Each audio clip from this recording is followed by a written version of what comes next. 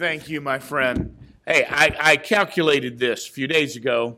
25 years ago, first time I came here and preached. As it's been my privilege to be here in all kinds of settings, high school chapels, Sundays, Bible conferences, and this church has just been my friend for 25 years. I have always enjoyed being here, always appreciated Brother Bloom. 25 years, we were just kids back then when that started. Yeah, just slightly older now.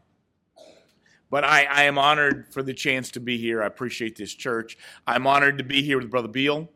And I appreciate him. I appreciate Ambassador Baptist College. A lot of folks are not aware of what has happened in the Bible college movement over the last 25, 30 years.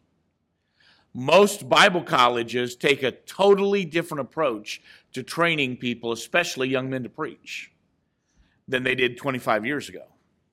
There are only a handful of colleges that still do it the way I believe that is proven to be Christ-honored and used in the best possible way. I have the privilege of being a vice president of a Bible college like that. There aren't many anymore. Most of us aren't very large. I am so thankful for the ones that remain. Ambassador Baptist College is one of those that remains. I have sung your praises in a number of different settings because of that. Thank the Lord for you and what you stand for and what you do. And I'm just honored for a chance to be here with you this week. I mentioned just quickly, and I'm sorry I don't have very many of my books with me. We've got 8 books. We took some of the smaller ones and combined them together. But during this COVID era, it is taking forever to get anything printed and shipped. And I used to get books in a week. I ordered books for this trip a month early and did not get them. So I only have 3 volumes with me, mentioning this one's called The Unbroken Bible, The Incredible History, Accuracy, and Legacy of the King James Bible. Man, we have a Bible that we can trust. It has endured and survived and surpassed endless array of attacks. That's what I had the privilege of speaking on here the last time I was in your Bible conference. That's one of the books we have over in the corner, and we'd be glad to talk with you about all that. If you take your Bible and go with me to Isaiah chapter 40, it will sound like Brother Beal and I are on the same theme, and to a certain extent we are. But I want to talk during our times together in the evening about the grandeur of the Creator God. Man, we've missed it. And it's been an interesting time the last 6 months, and we all know that. It has been an interesting time to be an evangelist the last 6 months. And we got hit out of nowhere and had meetings canceled, just like everybody else, meetings canceled in March. I had 6 meetings in April, all of which were canceled. Meetings first in May and in June. But about June, we got back to being busy in churches. Many churches began to move beyond this, and we've been pretty busy preaching since June. But our country has been racked with division, riots, incredible confusion over this disease. I won't say much about the pandemic except to say this: nobody knows what they're talking about with this. That's what happens with something as complicated as a pandemic. People spend 25 years studying it after it's over, and they figure it all out. So when they say listen to the experts, there aren't any. And it has been a time that's generated all kinds of concern all around our country. I pastored in Chicago for 11 years. The neighborhood I pastored in, even though part of Chicago was a war zone, was relatively safe. But just within these last few weeks of craziness, violence has extended into that area of Chicago, where I used to be. And we're seeing all kinds of things that are causing people to be frightened and unsure and wondering what's going to happen and what does the future hold, where are we? A lot of folks who study history look at what's happening in our country and they say, man, when the Nazis took Germany, I would something even closer, say the French Revolution and what led up to the French Revolution is so similar to what we're facing right at the moment. And you could look at it in so many different angles, and it's just natural. What's going to happen? Every day you wonder. Every day you're more challenged by the violence, the division in our country. Not just debate. We've always had debate. America's famous for it. But real division. And some people say America's never been this divided before. Have you forgotten the Civil War? That was real division. But I would say America's never been this divided since the Civil War as it is right now. And we see people passing edicts against church attendance, but legalizing pedophilia at the same time in the same state. I mean, it's a crazy time. We all know that. We have questions. I will tell you, the grandeur of the Creator God mean a lot to us in dealing with that and dealing with those questions. If you look with me in Isaiah chapter 40, and we pick up verse 28. By the way, Pastor, that wasn't the worst thing I've ever seen a pastor do with forgetting an announcement. I just couldn't help but think about it while I was sitting there. My very beginning as a youth pastor, full-time Christian work, pastor told me, he said, I really need to make this announcement Sunday. He forgot it, and he said to me during the week, I really got to get that announcement made. He forgot it again, and the next week he said, I cannot miss this announcement. He said, it's your job. Don't let me forget to make this announcement. He said, I don't care. He said, if I don't make the announcement, stand up on the back pew and wave your arms. He forgot the announcement. So I stood up on the back pew and waved my arms just because that's what the pastor told me to do. He still forgot and asked the ushers to help me. His experience I will never forget. Fortunately, he updated everybody on the account later, but it was a wild moment. Glory. Isaiah chapter 40 and verse 28. Hast thou not known? Hast thou not heard that the everlasting God, the Lord, the creator of the ends of the earth, fainteth not, neither is weary? There is no searching of his understanding. He giveth power to the faint, to them that have no might, he increaseth strength. Even the youth shall faint and be weary, and the young men shall utterly fall. They shall wait upon the Lord. They that wait upon the Lord shall renew their strength. They shall mount up with wings as eagles. They shall run and not be weary. They shall walk and not faint. Y'all ready? As we go into whatever it is we have to face. And I don't frankly think there's anybody wise enough a commentator to know for sure what's going to happen over the next few months. As we go into whatever it is we have to face, there is a truth that we need to get hold of. We have God to walk with us through this. Man, we should not let that escape us. Matter of fact, as a result of that, and the next several chapters are all about the greatness of the Creator God. But as a result of that, look at verse 10 in chapter 41. Fear thou not, for I am with thee. Be not dismayed, for I am thy God. I will strengthen thee. Yea, I will help thee. You drop down farther in verse 13. For I, the Lord thy God, will hold thy right hand, saying unto thee, fear not, I will help thee. Fear not. Did you know the command that is repeated most often above all other commands in the Bible is fear not? I mean, there's a reason for that. We have been so spoiled in this country that we are so used to the blessings of religious liberty and separation of church and state and the ability to live out our faith without interference. We think that's normal living.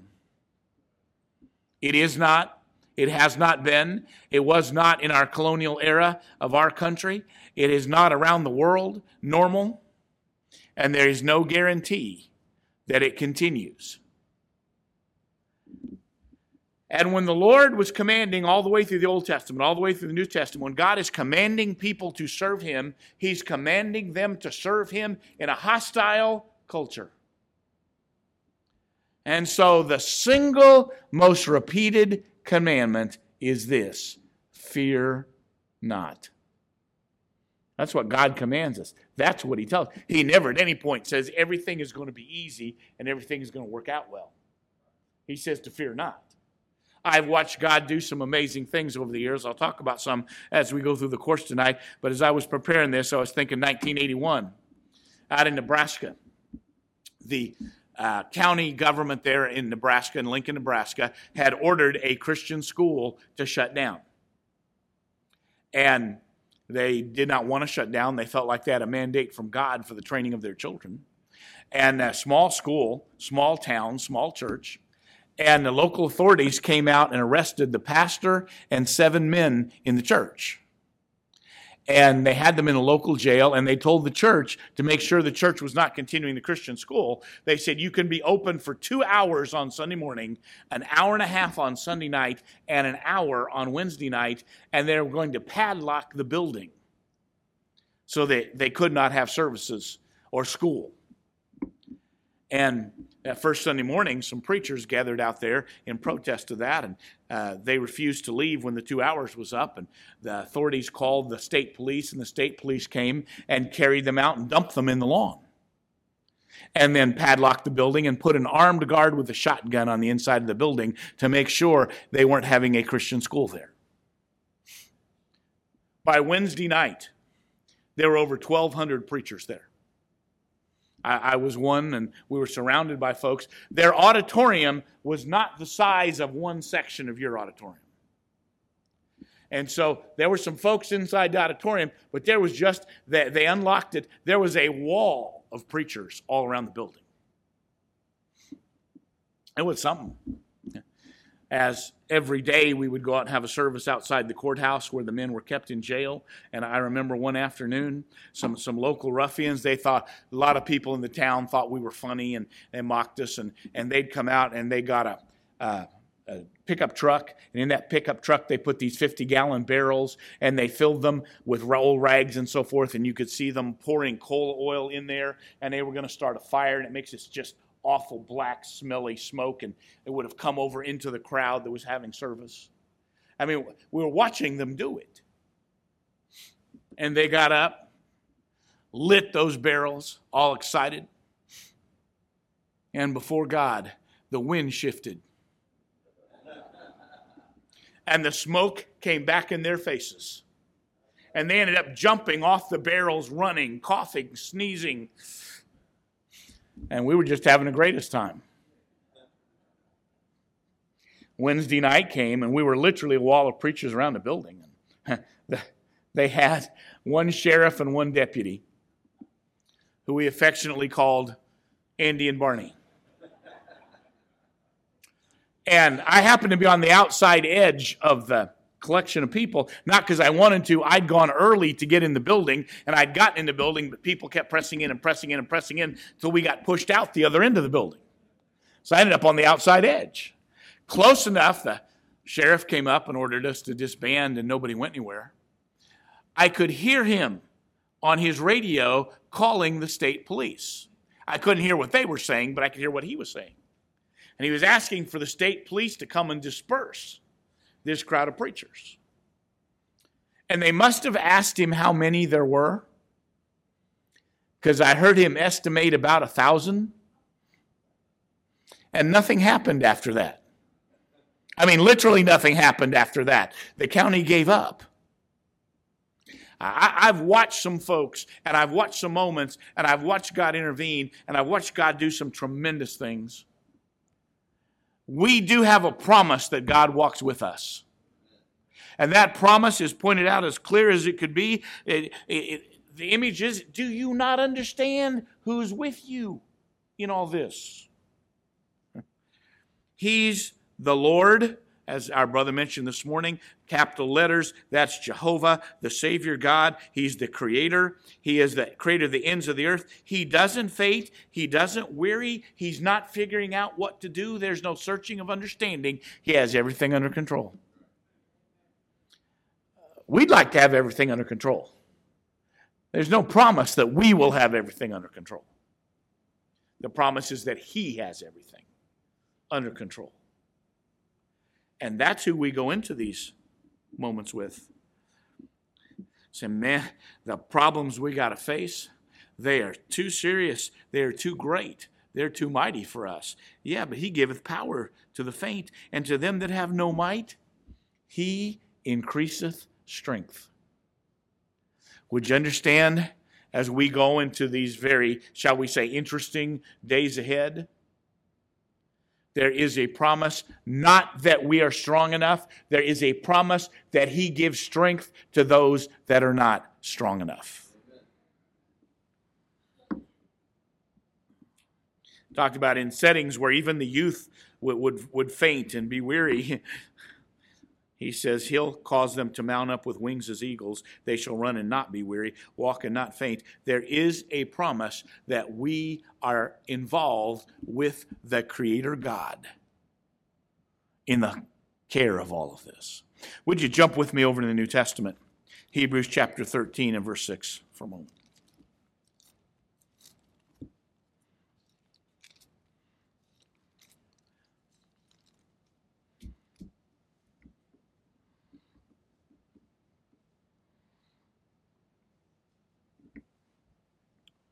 So that we may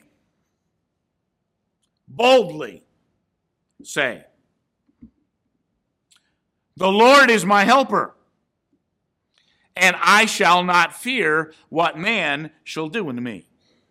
You do understand, to get the second part of that statement, I shall not fear what man shall do unto me, you'd better have the first part of that statement. The Lord is my helper.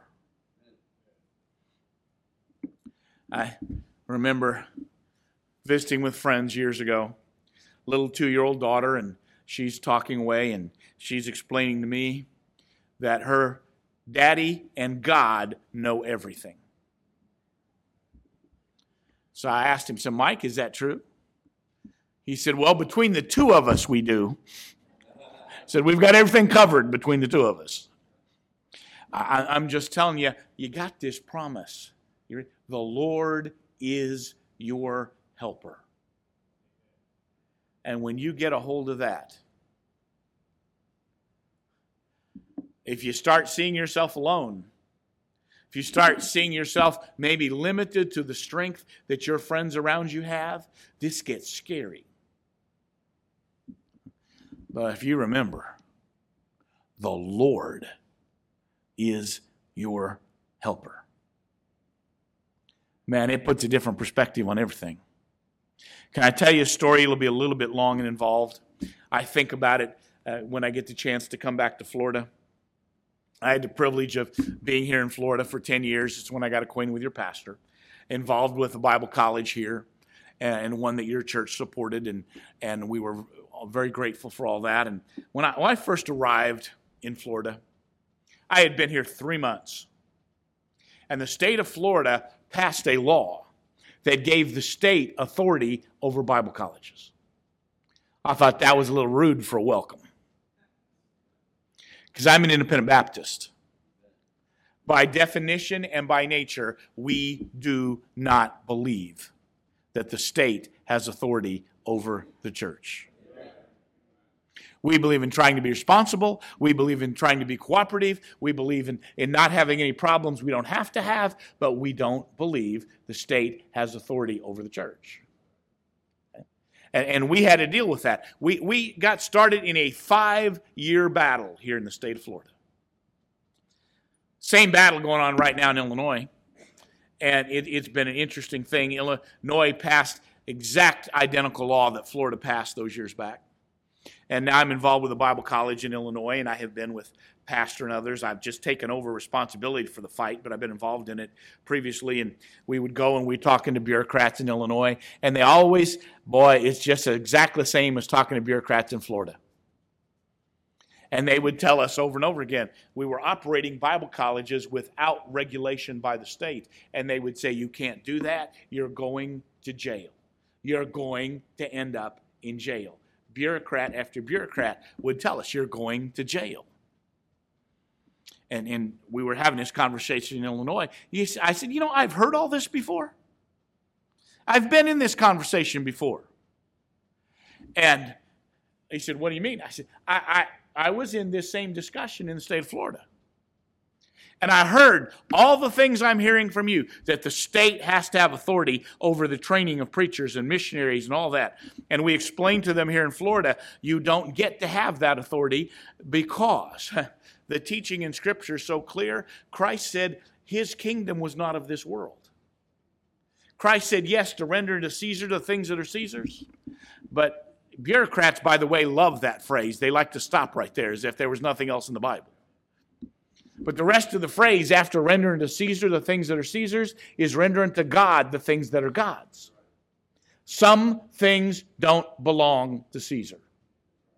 By the way, I believe that is the principle the United States was founded upon, was that government was to be limited.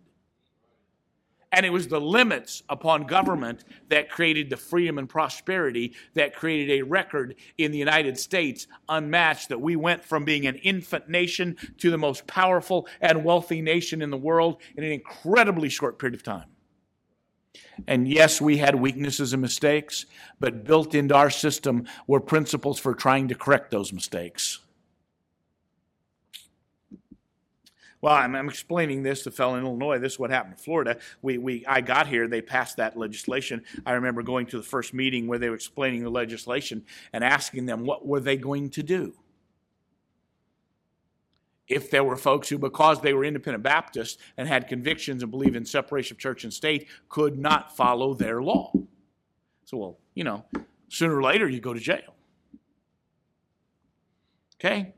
And they would tell you cannot defy the authority of the state. The state is all powerful. Now, let me be crystal clear. I do not want to go to jail. Ever. This is how much I know about being in jail. I was preaching at the Pendleton Reformatory once, and I went in to preach, and when you go in, they would stamp your hand with a stamp. That's what allows you to leave, when the service is done, and whatever sweating or something, I was coming out after the service, and the stamp had faded off my hand. So they grabbed me and held me for 15 minutes while the chaplain came and vouched for me. That 15 minutes is as much as I ever want to be in jail. Okay. I was in Vietnam, 2001, and bless their hearts, I was there, supposed to be there as a teacher, and I was teaching and all that, and somehow they became aware of that. And on the way out, they grabbed me. They put me in a cell for 30 minutes. I hate to even mention it because a lot of believers there labored in prison for years. They grabbed me, put me in a cell in the airport, did not tell me what they were doing. I did not know I was going to be there for 30 minutes. It would have been interesting if I knew I was going to be there for 30 minutes. They just put me in a cell. I had no idea what was going to happen, what was going to take place. In 30 minutes, they came and got me, told me they were putting me on an airplane, and I had to go. And frankly, they gave somebody the job of walking me to the airplane and making sure I got on. That was the most wasted job in the history of the planet. Because I promise you, I was going to the airplane and getting on. So that's my total experience. I got 15 minutes there and 30 minutes there. That will last me for a lifetime. But the idea that the state and those who were hostile to the things of God were all powerful just wasn't true. We protested. We had literally hundreds of conversations with bureaucrats, legislators here in the state of Florida. I remember talking with one of them and trying to explain our position and saying, on the best day of my life, I don't know how to train a government bureaucrat. I just don't know. But I said, on the best day of your life, you don't know how to train a preacher and a missionary. I said, you train the bureaucrats, we'll train the preachers and missionaries, we'll all live happily ever after. This went on for some time, back during the Jeb Bush administration. I tell this story, and a lot of people think we were fighting liberal Democrats, but this is back during the Jeb Bush administration. And I asked one of them one time, I said, just exactly how many, because they were threatening to put a president of a small Bible college in jail. I said, how many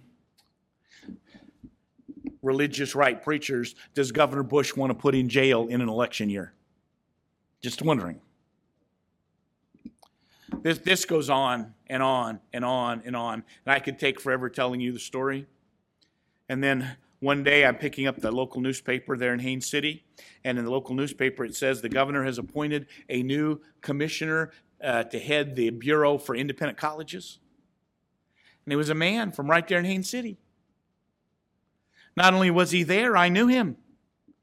Landmark had bought 5 buildings from the First Presbyterian Church, And I had negotiated for Landmark. He was an elder at the First Presbyterian Church and had negotiated for the church, the Presbyterian Church, and we'd spent hours and hours together working out all that. So I called him and I said, by the way, congratulations on your new position. It's very impressive, important one.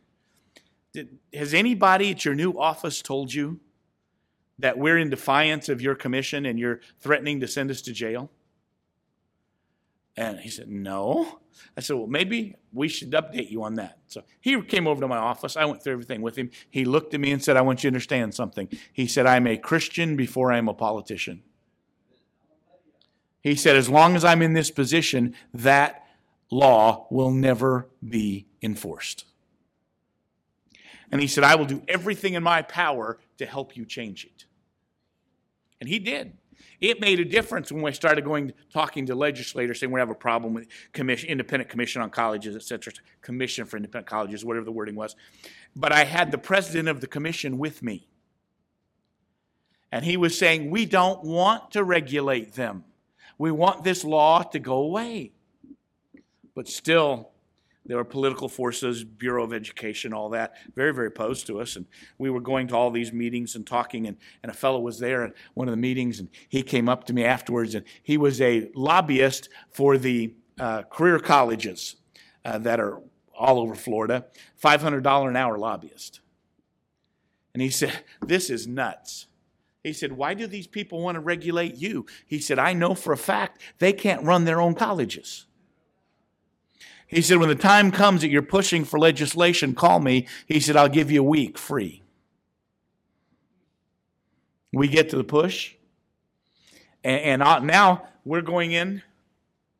I have the chairman of the commission and a $500 an hour lobbyist. We're going in making our case. Some preachers came up to help us, and too many people to go to one meeting, and said, man, I wish we had another lobbyist. And we're walking down the halls in Tallahassee. Dr. Mickey Carter is there, and we walk down the hallway.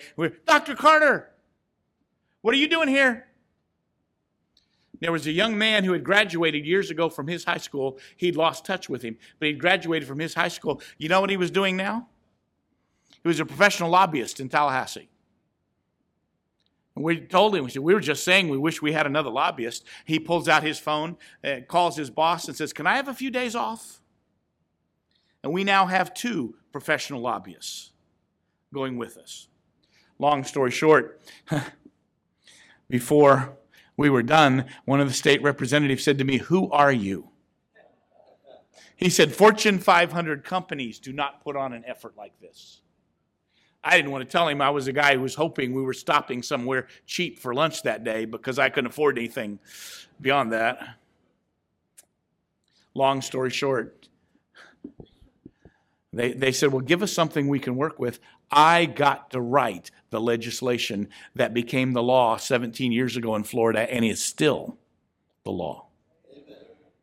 And it said, if your college has a religious name and a religious purpose, and you don't take government money, you're not under the jurisdiction of the state. And that passed, and it's still the law. So I'm explaining this to the gentleman in Illinois, and he said, well, that can't be true. I said, check on it for yourself. So he did. And he would come back and later say in proceedings, say, well, since that law passed, they've started 305 Bible colleges in Florida. And he said that like it was a mark against it. We're in front of the Senate Education Committee in Illinois, and one of the senators said, man, I wish somebody'd start 305 Bible colleges in Chicago. And our legislation in Illinois has passed the state Senate, same legislation, unanimously 3 times. Now, the reason it's had to pass 3 times, the Speaker of the House will not let it be voted on in the House. We haven't been able to figure out how to get past that.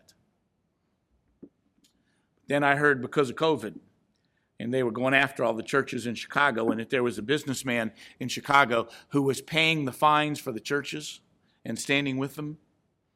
And so I just called it, could I have 15 minutes of your time? I just thought this guy should know what we're doing. And he looked at me and said, I explained it to him. He said, the state should not be giving orders to the church. Period. That's the whole subject. No qualifications, no ifs, no ands. States should not be giving orders. Now we have a billionaire, influential politician in Chicago backing what we're doing, trying to get this changed. And you couldn't believe the doors he has opened in the process of that. And the state of Illinois hadn't been enforcing their law because it's a pretty interesting legal defense in court that the state Senate has unanimously voted 3 times that what we're doing shouldn't be illegal. I'm just telling you, we are not alone in all this. The Lord is our helper. That is a promise that we have. I'm not saying he never lets anything bad happen to us. Study church history, and it's as plain as day that sometimes he does. Sometimes that's how he is honored. Sometimes that is how he is glorified. But it's also plain as day that he intervenes any way that he chooses, whenever he wants to, because there are no limits to what he can do. So I said to the bureaucrat in Illinois, I said, you have to understand why I am not afraid of you when you threaten me. Because I can't be afraid of you and him both. And I'm quite confident that he's more powerful than you are. The Lord is my helper. We are not alone in any of this. We have a God that sees everything that is happening and intends to use us in fashions that maybe we can't even see or look at or imagine, because he is in charge of everything that is happening. And if something happens to us that looks like it's bad happening to us, he is using it to his own glory and in his own purpose and in his own work. And he's working out the details all the time, and can address anything he wants, any way that he wants, in any set of circumstances that he wants, because he's the creator from the ends of the earth, from one end to the other. He has power over everything. We've been praying for some time in Illinois, and if you see any of the news from up there, they're saying, Lord, we have this one person, the Speaker of the House, who will not let our legislation be voted on. We don't know what to do. Lord, maybe he's just got to be out of the way. Been paying attention to the news? 2 companies have now been prosecuted for bribing him to get legislation in front of the House, and he's being investigated for that, and this very week there's supposed to be hearings over that. I'm just telling you, get a hold of who we're working with. Get a hold of who's in charge of this. Hey, me against them? That might be scary. Me and the Creator God against them? Between us, we got this covered. Did y'all understand? We are not alone in this business. We are not alone in the days that we face. We are not alone in the challenges that are in front of us. We have a partner in the Creator God. And in the one passage, he said, I'll hold your right hand through this. I remember as a little boy. I'm a bus kid, by the way. Got saved as a 10-year-old bus kid. I do know how famous bus kids are. I helped create that fame. I grew up in a reasonably rough neighborhood. Wasn't Chicago, but it had its moments. And I can remember sometimes being afraid, sometimes hiding, and sometimes running. But never when I walked down the street with my hand in my dad's. Because he was a tough character, and nobody was going to mess with him. You know who holds my right hand now? The Lord is my helper. And we've got to get a hold of a sense of this. This is all God's business, and we are not in charge. That's true, might I say, about salvation. So many people confused today because they have some sense of what man does in salvation, and it is not what man does, it is what God does.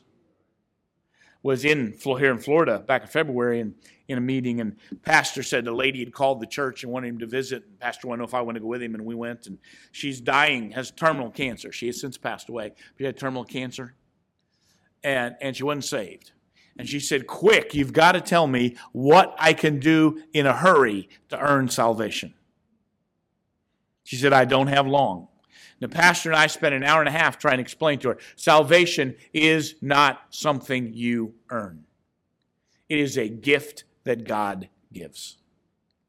Pastor hadn't earned salvation. I haven't earned salvation. I remember as a bus kid, when I first started going to church, it was on my mind because I was around church and things, and the idea of doing good and being good was on my mind. And I would say that to myself on Sunday morning in junior church. From now on, I'm going to be good. And then we'd get the bus ride on the way home. After all of us kids who did not have our parents there had been sugared up in Sunday school and junior church both. And we're on the bus on the way home, and I can remember more than once saying, okay, I'll start being good next week. And then one day, I understood that Jesus Christ died for me on the cross. And he became my substitute. And he paid the penalty of my sin. And I trusted what he did for me. We were trying to share that with that lady. The pastor talked for a while. I'd talk for a while. She said, no, I don't want it that way. I don't want it as a gift. I want to earn it. Now, dear soul, you're not in charge of how this works. He's in charge. Man, have we forgotten that? Even in our independent Baptist churches, we have forgotten that he's in charge. We're arguing about who we should be and what we should be. We're arguing about what moral stands we should take because we don't want the community to misunderstand. But he's in charge. He's in charge. We say, but it's not a good business model to may have trouble over this and trouble over that and preach against this and preach against that. And boy, don't we want to reach people? He's in charge. We talked with her for an hour and a half. We didn't get anywhere, but the pastor let me know the next Sunday that she had come to church and they had talked again. And she still hadn't trusted Christ. And then the next Sunday she came to church. She talked again with the pastor. And finally she said, okay, I get it. His way. That's it exactly. That's the explanation for every one of us on every subject. His way. We have lost the sense of that. And I suspect that as we lose the sense of that the Lord will do anything that it takes, because he can do anything it takes, to get us to pay attention again. People always ask, where were you when the news about September 11th broke 19 years ago? I was preaching in Owensboro, Kentucky. And we had a revival meeting. Monday night, auditorium maybe around this size, maybe a third full.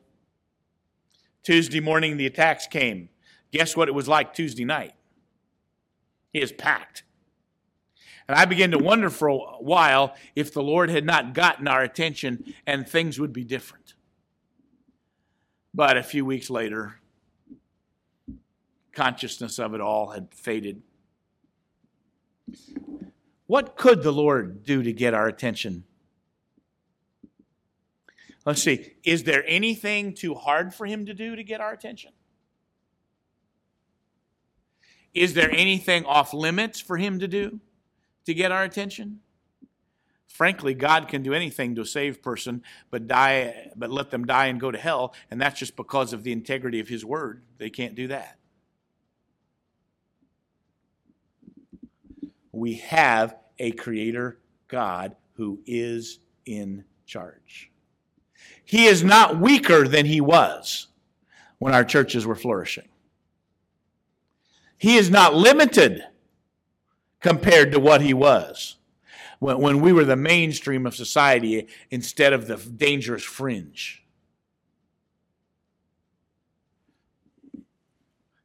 We're not alone. We have a God that is in charge. So as a result, You know how we're supposed to face these days? These moments, these circumstances? You know how we're supposed to look at this? That we have a partner through all this who is in charge of everything. If you're here tonight, you never trusted Christ as your Savior, could I plead with you, get a hold of this? It is not your way, it is His way. You need to trust what Christ did for you on the cross. Can I tell you? As we face whatever the challenges that are there, we need to quit asking what our strategy is and start asking, what does God want us to do? In a day and age when supposedly everybody has got to revamp their principles, their morals, their doctrines, and their standards, we just need to ask, what's God want? Thank God you have a church that has not started playing this game of how can we be relevant to a worldly culture. I'll let you on a hint. You never will be.